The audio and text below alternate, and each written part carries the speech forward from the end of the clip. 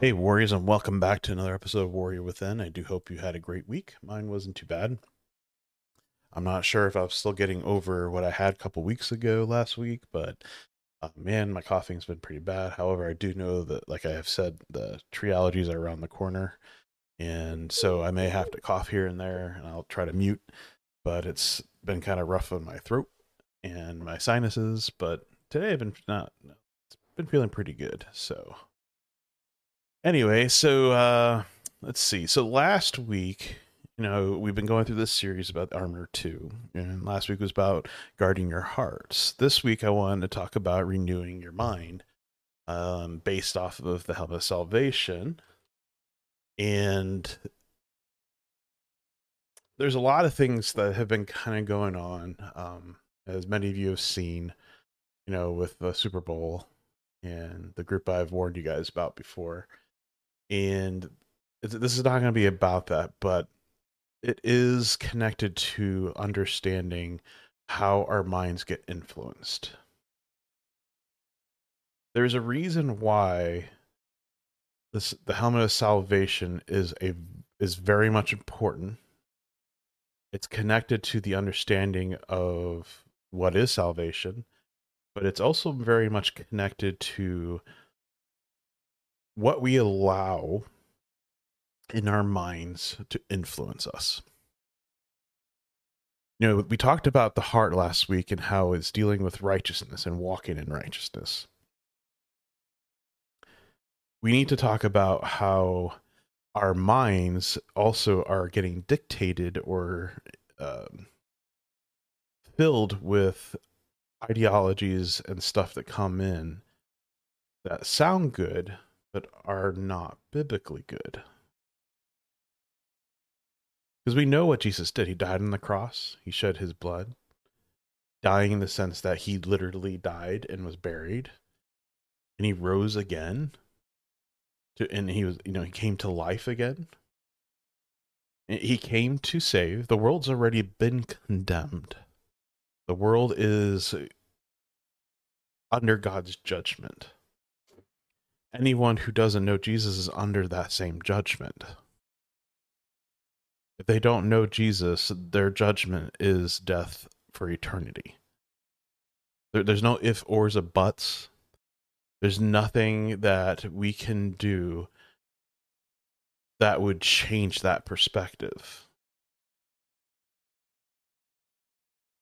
Jesus came and died for those people. He died for those that don't know him. He died for those who are born in sin and have fallen short. Just like us. We had fallen short. We were enslaved by sin. We are condemned to eternal death. And yet God provided a savior for his human creation. So what does the mind have to do with it all? Humanity in itself, whether you're a guy or a woman, struggles with identity. We see it very plain and day all the time, constantly, as social media bombards us with what is the correct way of looking at people. You should be calling them what they think they feel they are. Humans also feel like they're not valued. Disabled people, mentally disturbed people feel like if they were never born, that would be better. There's people who think that killing a baby because they're going to have a disability is merciful. Let alone we have the value of older people who think they're worthless because they don't have the strength they once had. And yet, in scripture, it teaches all the time to look to the wisdom of the older. I wonder why. We struggle with all types of sins. We struggle with taking in the cultural ideologies all around us and trying to fit it into our everyday because we want to kind of fit in. I mean, high school, middle school, elementary, we are like our whole hierarchy of school life, which I always think is funny because when we were in school, it was like its own government or country. There were those that were popular, there was those unpopular, there was those that were super smart, those that were dumb, those who were troublemakers, those who just trying to, move along in life. Sometimes as adults we forget how hard it was trying to grow up with all the emotions, all the changes, our body growing, the drives inside us to do things. It was plain day hard. And yet we still kind of struggle with all that today. It's the same concept: the popular, the unpopular, the weak, the strong, the sports ones, the non-sport ones, the ones that struggle with weight, those that don't struggle with weight. It's like a constant cycle of bombardment of ideologies that we are being given, and our identities are getting put under one of these categories to a point where we don't even ask God, what is our identity? It's supposed to be in Christ. It's supposed to be a biblical perspective in how we're supposed to perceive this world. But yet, even today, we see even more how easily it is to influence the Christian culture with things that make them feel more important, make them feel valued, make them feel like they have an identity, more spiritual, or jumping on ideologies that could do amazing things, even if they're teaching false ideology.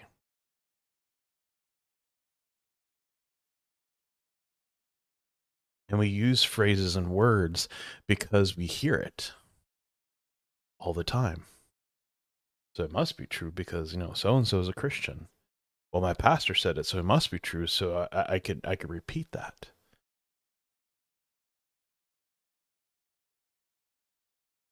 But we keep forgetting that we were given the Holy Spirit when Jesus left. Our minds need to be protected.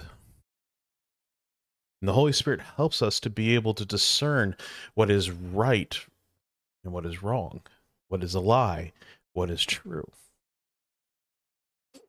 But you can only have that understanding if you know what the truth is versus what could be the truth, an opinion.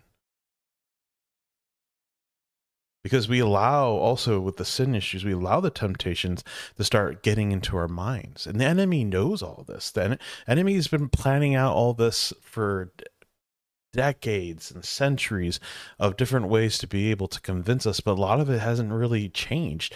The only thing that's changed is our culture. The only thing that's changed is how Christians perceive the scriptures. The only thing that's changed is the rules and regulations that we try to place on people. The only thing that has changed is everything else but the scriptures and the schemes of the enemy. They're the only things that haven't changed. The enemy knows how to play the game with humans, how to throw in those temptations in thought, how to push you into situations or have you reason out, hey, well, it's not really that bad. It's not really that bad. I mean, yeah, it may not be 100% the truth, but hey, at least some people will get saved from it. Well, that's a maybe. But there's this appeal. There is this cry out, and we've used these verses several times over. And I know most of you probably even know them, but Romans 12:1 and 2. I appeal to you, therefore, brethren, by the mercy of God, to present your bodies as a living sacrifice, holy and acceptable, which is your spiritual worship. Why would we be being asked to appeal? Why are we being told we need to present ourselves as a living sacrifice, holy and acceptable? Why would that be an issue? Because there's something compromising in our minds. There's something getting into our heads telling us that our value to God is not as important, or not, he doesn't really care about us. There's something in our minds telling us that, hey, this sin is not as bad as that sin. So maybe God won't really worry about that. There's something going in our heads when we accept ideology because it's close enough to the truth. because it could make a difference, because God can use anything. He can take anything and reach people. The truth is he can, but he also tells us and teaches us to be ready, to be mindful about the scriptures and the truth, so that you can defend it, so that you can know it, so you can have discernment to know it, so that you could tell others the truth and not accept the lies. But there's something else in our minds also telling us my identity has to be with my job, has to be, having the right wife, has to be, the car, the kids, the dog, the hobbies, the body physique of what I look like. That's my identity. There's a part of that that's also getting pumped into our brains, when all God is asking us is as a living sacrifice, because we are living our life for him. We ought to be holy and acceptable to him, which comes into the understanding that we need to know our scriptures, that we need to obey those scriptures, and we're supposed to live out the scriptures. Because in verse 2 it says, it's one of my favorite things, do not be conformed to this world. Why would that be an appeal to us, to not conform? To conform, you are basically taking on something that's accepted by the world as okay, as their format of morality, what religion is supposed to look like, what their mindset of what Jesus was supposed to be like, what the scriptures really say, what we're supposed to act like as Christians. It doesn't mean that we haven't failed in a lot of areas. I do think we have stuck too much in the trying to keep everybody perfect world concept versus actually we are broken people saved by grace, telling other people about the gospel message is how we're supposed to be. But we have been conforming. When the world can run around and say, man, I love this type of Christianity. I love how open and accepting this Christianity is. I love how this Jesus takes me where I'm at and doesn't force me to change anything in my life. Conforming is there. And we have pastors and teachers and Christian people out there teaching, writing books, doing YouTubes that aren't questioning what they're supposed to be questioning. They aren't saying what they're supposed to be saying. They aren't defending the scriptures like they're supposed to be defending the scriptures. They're looking at things with the eyes of the potential of, well, this can bring people who are struggling in these areas to come to us. They are talking about like the New Age culture, how it's trying to get, like, to teach the church, hey, you could be more spiritual if you just do it this way, or if you look at it this way, or use the scriptures this way, or if you pray this way, or you have this spiritual guru that can work with you to make that better connection to the Holy Spirit. You have the connection to the Holy Spirit. You don't need someone to pray with you to gain better understanding of the Holy Spirit. You are given it. When you accepted Christ, you are given the Holy Spirit, and he is there with you. And he is there beside you through every good thing, every bad thing. He is there to help you discern. He is there to help you to learn and study and obey, and he reminds you of the scriptures. He is there. You don't need a guru to tell you that, hey, I feel the Holy Spirit. I feel him trying to reach you. You should be feeling that already, because as in scripture, it tells you he dwells in you. It says, do not conform to this world. If we accept anything that the world says is okay, we are accepting conforming to it. We're accepting moral laws that they think are moral laws. We're accepting the world. We're conforming. If we are saying, accepting views on Christianity and how Christianity is supposed to be, because the world tells us this is how Christianity is supposed to be, we are conforming to this world. Should that not be a concern for us?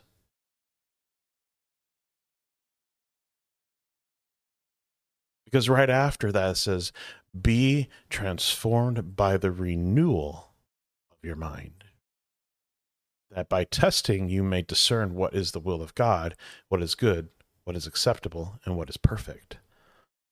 There's a reason why the facts of Scripture, the facts that we are supposed to stand by, the truth, right? The truth is facts, is it's absolute truth, is absolute morals, is absolute ideologies that have never ever changed. They still exist and they're still there. But yet somehow we have started to question whether that's what that really means. Because the thing is, as we question what that actually really means, we're starting to be more accepting of world ideology in our thoughts and how we think, how we perceive living, how we basically like put in our brains enough to start kind of creating our own opinion of truth. We walk away from what is true because, man, this other way seems better. It makes Christianity even more exciting. It makes it feel like it's more acceptable. Man, it seems like it's just reaching the lost. See, the thing is, the straight and narrow is the path. Wide is the world. We shouldn't be expecting like hundreds of people running to Jesus because they're not going to want to. The only one that has any capability of changing a mind or reaching a heart is the Holy Spirit.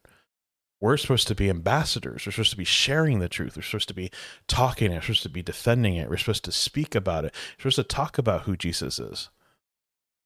We're supposed to talk about sin. We're supposed to talk about, hey, you're living in it, and the only way you could find joy, can find grace, can find peace, can find truth is through Jesus and Jesus only.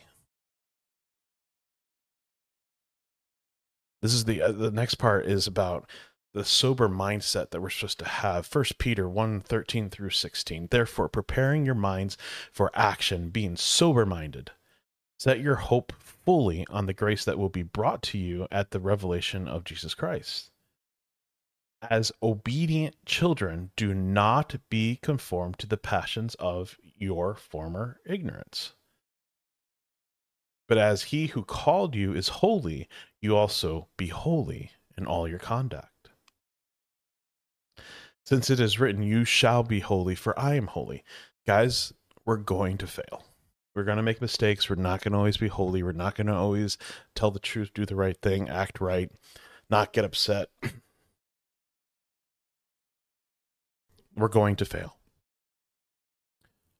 And there's going to be times where it just seems like, man, I was awful.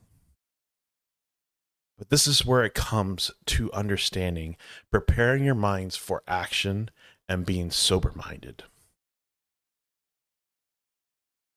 We need to prepare our minds, which means studying the scriptures, which means obeying the scriptures, means living out the scriptures as we're supposed to be so that our minds are clear, sober-minded.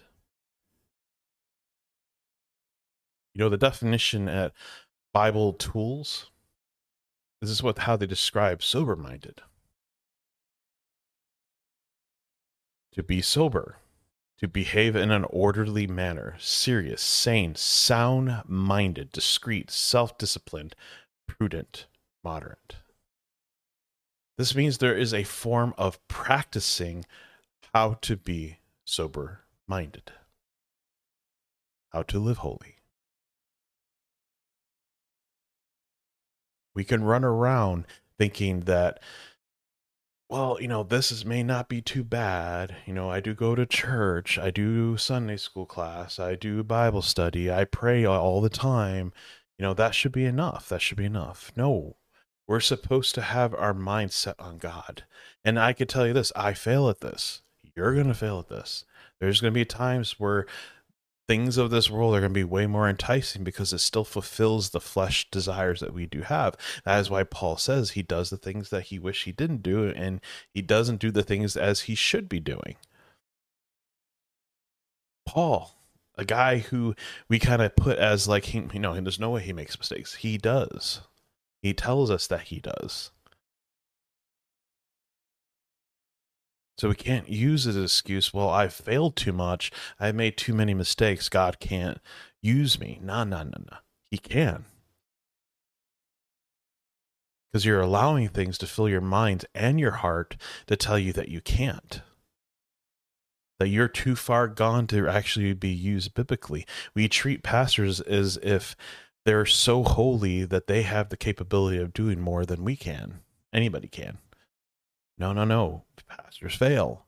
Pastors struggle. Pastors have sin. As you have seen in the past few years, as things have been revealed, you have seen that there's things that get hidden because they get treated as like they're the top line spiritual leader so high that when they are caught making a mistake, it's like, I can't believe that. Well, guess what, people? Pastors fail. They do sin.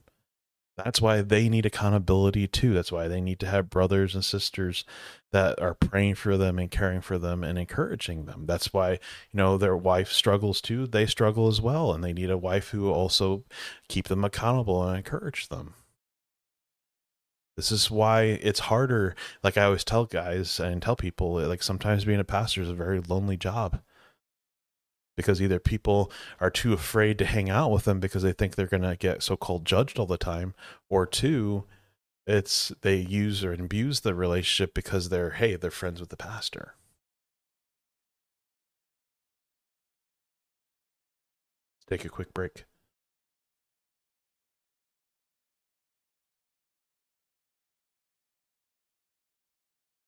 But if you go later in verses 22 to 23, it says, having purified your souls by your obedience to the truth for a sincere brotherly love, love one another earnestly from a pure heart. Since you have been born again, not of perishable seed, but of imperishable, through the living and abiding word of God. Now, this is talking about brotherly love towards brothers and sisters of Christ. So, having purified your souls by your obedience to the truth for sincere brotherly love, love one another earnestly, because this is written to Christians.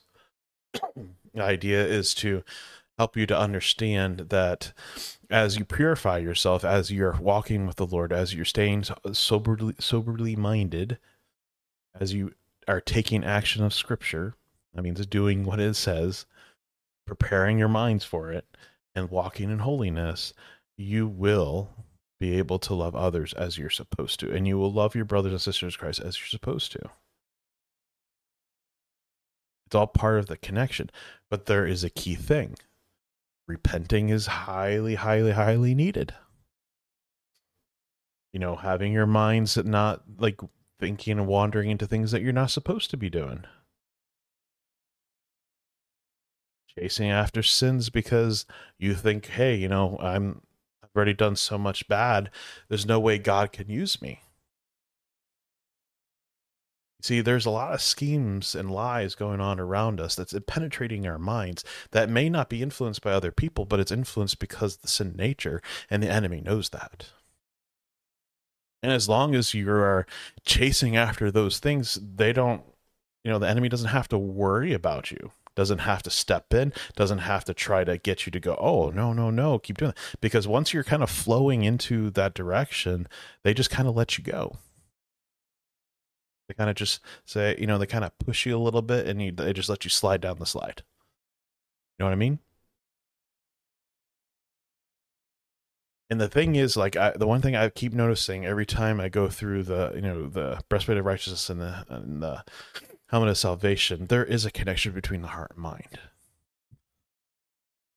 We talked about the heart, and we talked about how it's the spiritual heart, the spiritual mind of ourselves, like, what we think spiritually, where the helmet to me is more of the actual mindset, how we think.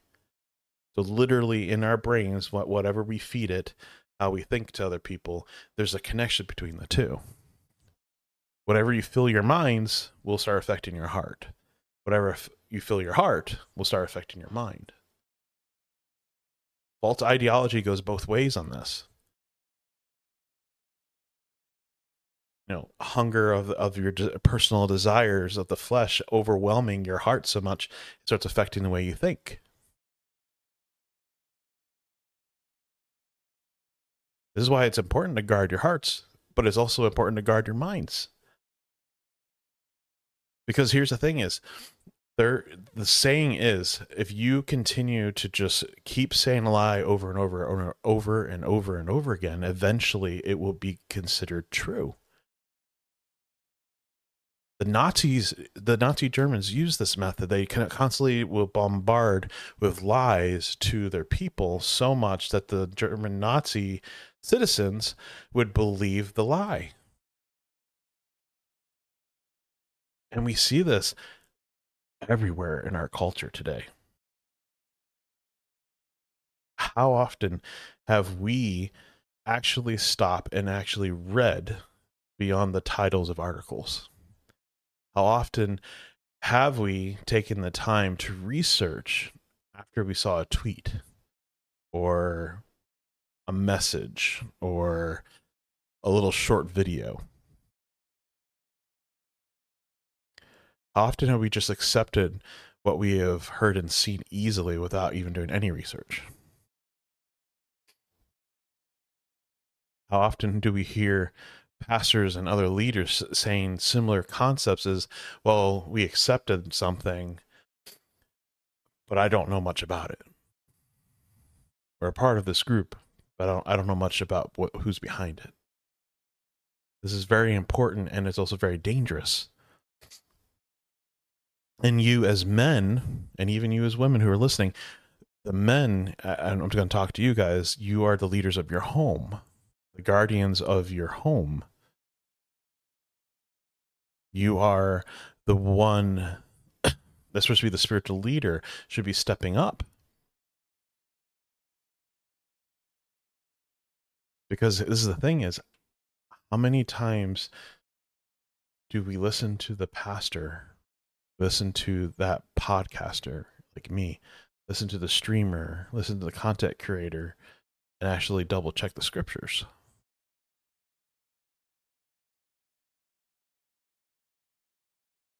Because I remember growing up in high school, and I would reuse a lot of what I would hear the pastors say as my truth.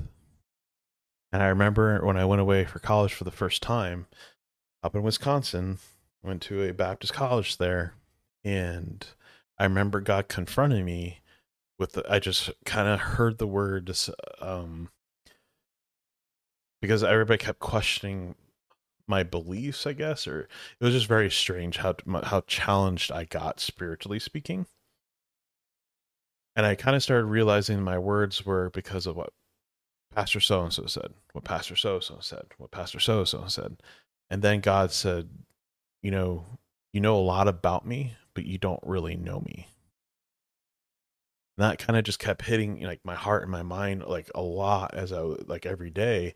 And I do remember, and I know I probably told this story before, but the president of the college teaching on Jesus, and it's simple as can be. Most people just kind of don't see what I saw, but he made the statement. He goes, when you accepted Jesus, did you accept Jesus because you wanted to go to heaven, or did you accept Jesus because you wanted to be with Jesus?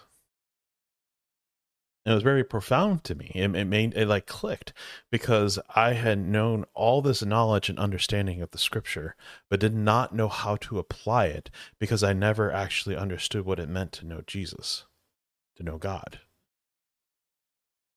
And I'm talking about relationship wise.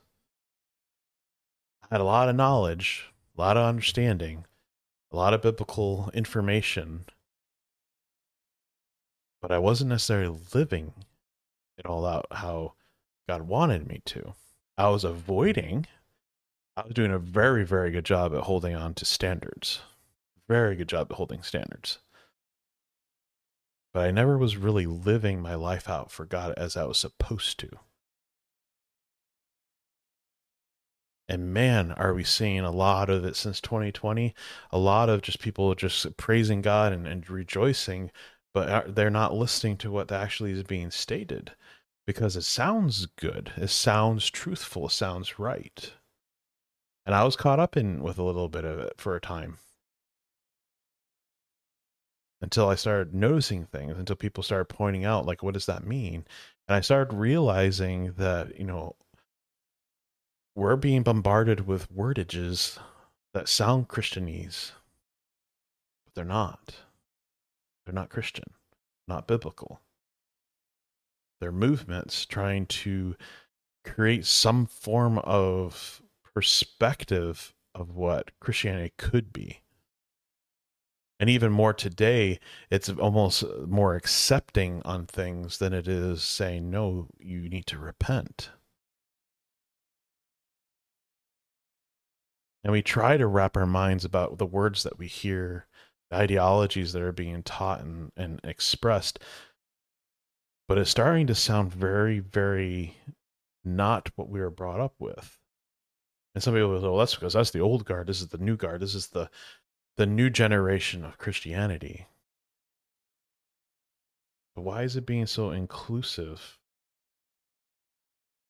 and so understanding, so acceptive without any questions?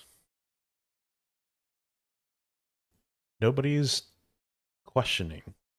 Nobody's really researching. Nobody's really studying. Nobody's really paying attention. Titus 2 is all about the teaching of the sound doctrine. But as for you, teach what accords with sound doctrine. Older men are to be sober minded, dignified, self controlled, sound in faith, in love, and in steadfastness. You notice it doesn't just say older men are to be sober minded and all about love, which is an ideology that's going around that God is love, Jesus is love, God is love, Jesus is love. But that's a true statement. But where's the added information? Why is God all about love? Why is Jesus about love? Because they loved us so much that he sent his son to die on behalf of us so that we would not have to be condemned. That's why Jesus loves us.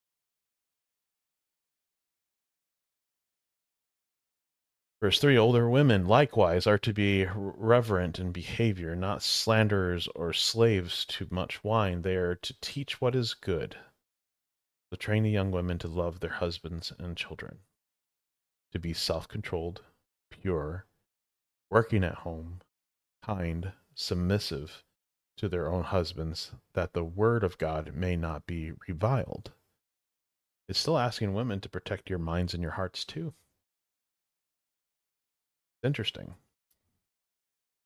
Likewise, verse 6, urge the younger men to be self-controlled. It's very interesting that the word self-controlled keeps coming around over and over again. Sober-minded and self-control, sober-minded and self-control. I think that's one reason why we struggle in our sin, because we don't have self-control.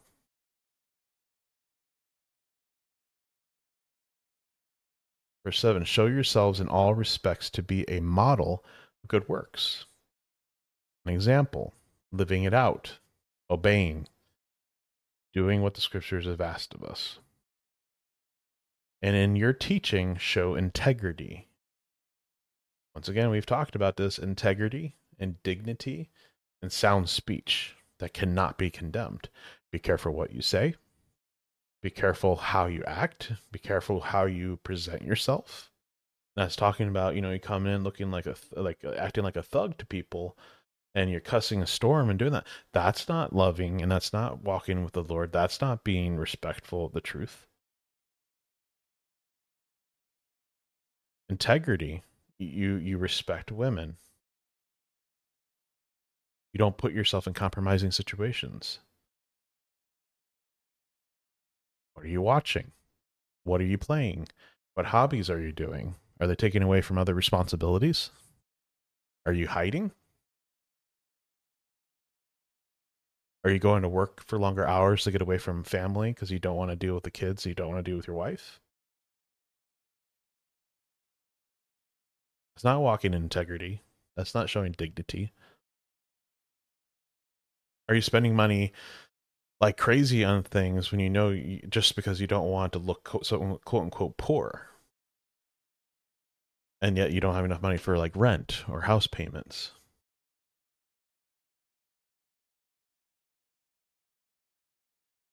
Verse 9.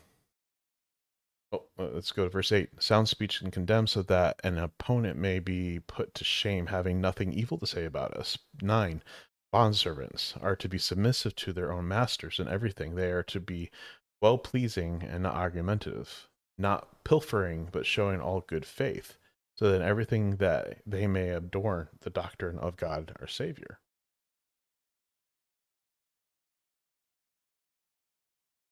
There's a lot about Titus too. And then verse 11 says, "For the grace of God has appeared, bringing salvation for all, training us to renounce godly ungodliness and worldly passions, and to live self-controlled, upright, and godly lives in the present age, waiting for our blessed hope, the coming of Christ, basically, who gave himself for us to redeem us of all unlawlessness, to purify for himself a people for his own possession, with a zealous for good works. Declare these things, exhort, rebuke with all authority. Let no one disregard you."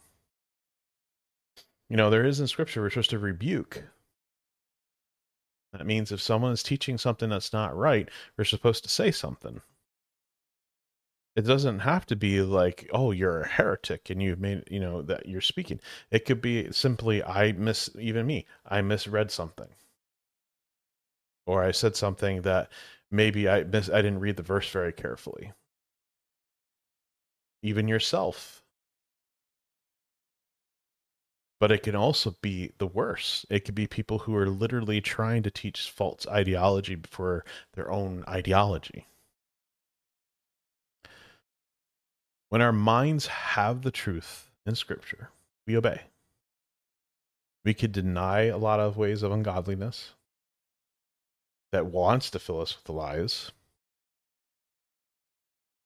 And if we are not careful, if we're not sober minded, if we're not keeping self control, it's going to be very easy to be influenced by things, by words, by ideologies, by misplacement of Scripture, by not studying it because you don't see the difference. If I told you the sky was pink and you kept telling me, no, it's blue, you kept telling me it's blue, and I said, prove it, you would tell me, look up. What color is it? And I say, it's pink. And you say, no, look, it's blue. Prove it. And you went and you actually studied about how the sky works and how it reflects and why it's blue. And you came back to me. That's a factual truth, a science truth. However, we could argue, well, the sky is pink when the sun goes out. Well, yes, but that's the reflection of the sun off of the reflection. But the idea is that we spend a lot of time hearing things and hearing things and hearing things over and over and over again. Have we been just accepting some of these biblical teachers teaching us things that I've been trying to get you to pay attention to, like NAR? You got the progressive movement. You got even old emergent church movement still hanging about that's been kind of converted into the progressive movement. You got these other groups coming out trying to teach a form of ideology that can get people questioning but aren't necessarily teaching the truth, in my opinion. Especially when you find out people who are behind it. And then you have personal agendas. You have cult groups. You have churches that are taking stances on what they think is conservative stances, but really it's just human controlled ideology. And so they speak on certain things and they speak against things, and it's almost very hateful and very dangerous. But then you also have just the culture itself. constantly bombarding our minds. All it takes for us is to spend time in God's Word. All it takes for us is to study, to ask questions, to find godly men and you got, women, godly women that you can trust with the truth. That they're going to be teaching from the Bible to you, not giving you all these side programs and systems and spiritual awakenings and all this other stuff outside the scripture that they say will enhance your understanding. No, what's going to enhance it is by living out the truth, by living out the Bible, by obeying it, listening to the Holy Spirit's discernment, asking God for His will in your life,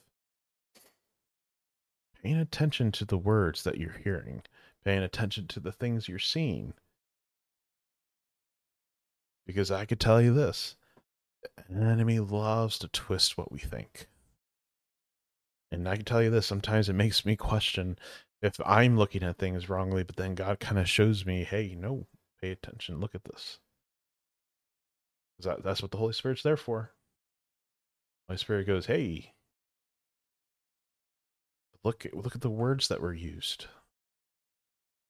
That's not the Bible. They added something. That's why it's very important, guys, to study scriptures. To be like, if you're part of the Discord group, ask questions. There's plenty of guys who can answer. However, anybody who answers should be mindful about the scriptures that they're using and making sure what they're answering is a biblical statement, not just a personal one. But if you guys are interested in joining the Discord, it is on Facebook on the group. However, if you email me, I will send you the link. But there, I love when people ask questions. I love when people are struggling that they share so other men can pray, other men can talk to them and help them and encourage them. Even if you only talk once a month, that is fine. It is a place where you can come. It's not a place where I'm hoping it's going to grow into something bigger in that sense, but I do love the fact that there's a place for men to network and connect. And that is kind of the purpose behind why the Discord exists. And I hope that as more guys join, that we can get more guys and more involved and more talking, more into connecting to one another. So this is why, I'm talking about the mind today is very important to spend time in God's Word. Because we need to help each other as men, but we also make sure ourselves, we are focused on who God really is and be aware. Let's pray. Dear Heavenly Father, thank you for this time. I ask you bless this conversation. I pray that you help me to continue to walk faithfully with you. Help me to have a clear mind. Help me to obey you. Help me to follow the ways that you want me to go in my life and the choices that I make. But I ask for these men on their behalf that I pray that you give them wisdom and understanding. I ask that you help them in their walks. I ask that you allow them to be encouraged to spend more time in your word, to grow, to ask questions, and to discover more about who you are so that they are not fooled by the things of this culture and by the schemes of the enemy. I pray this in Jesus' name. Amen. You all have a very good week, and I will see you next time. God bless.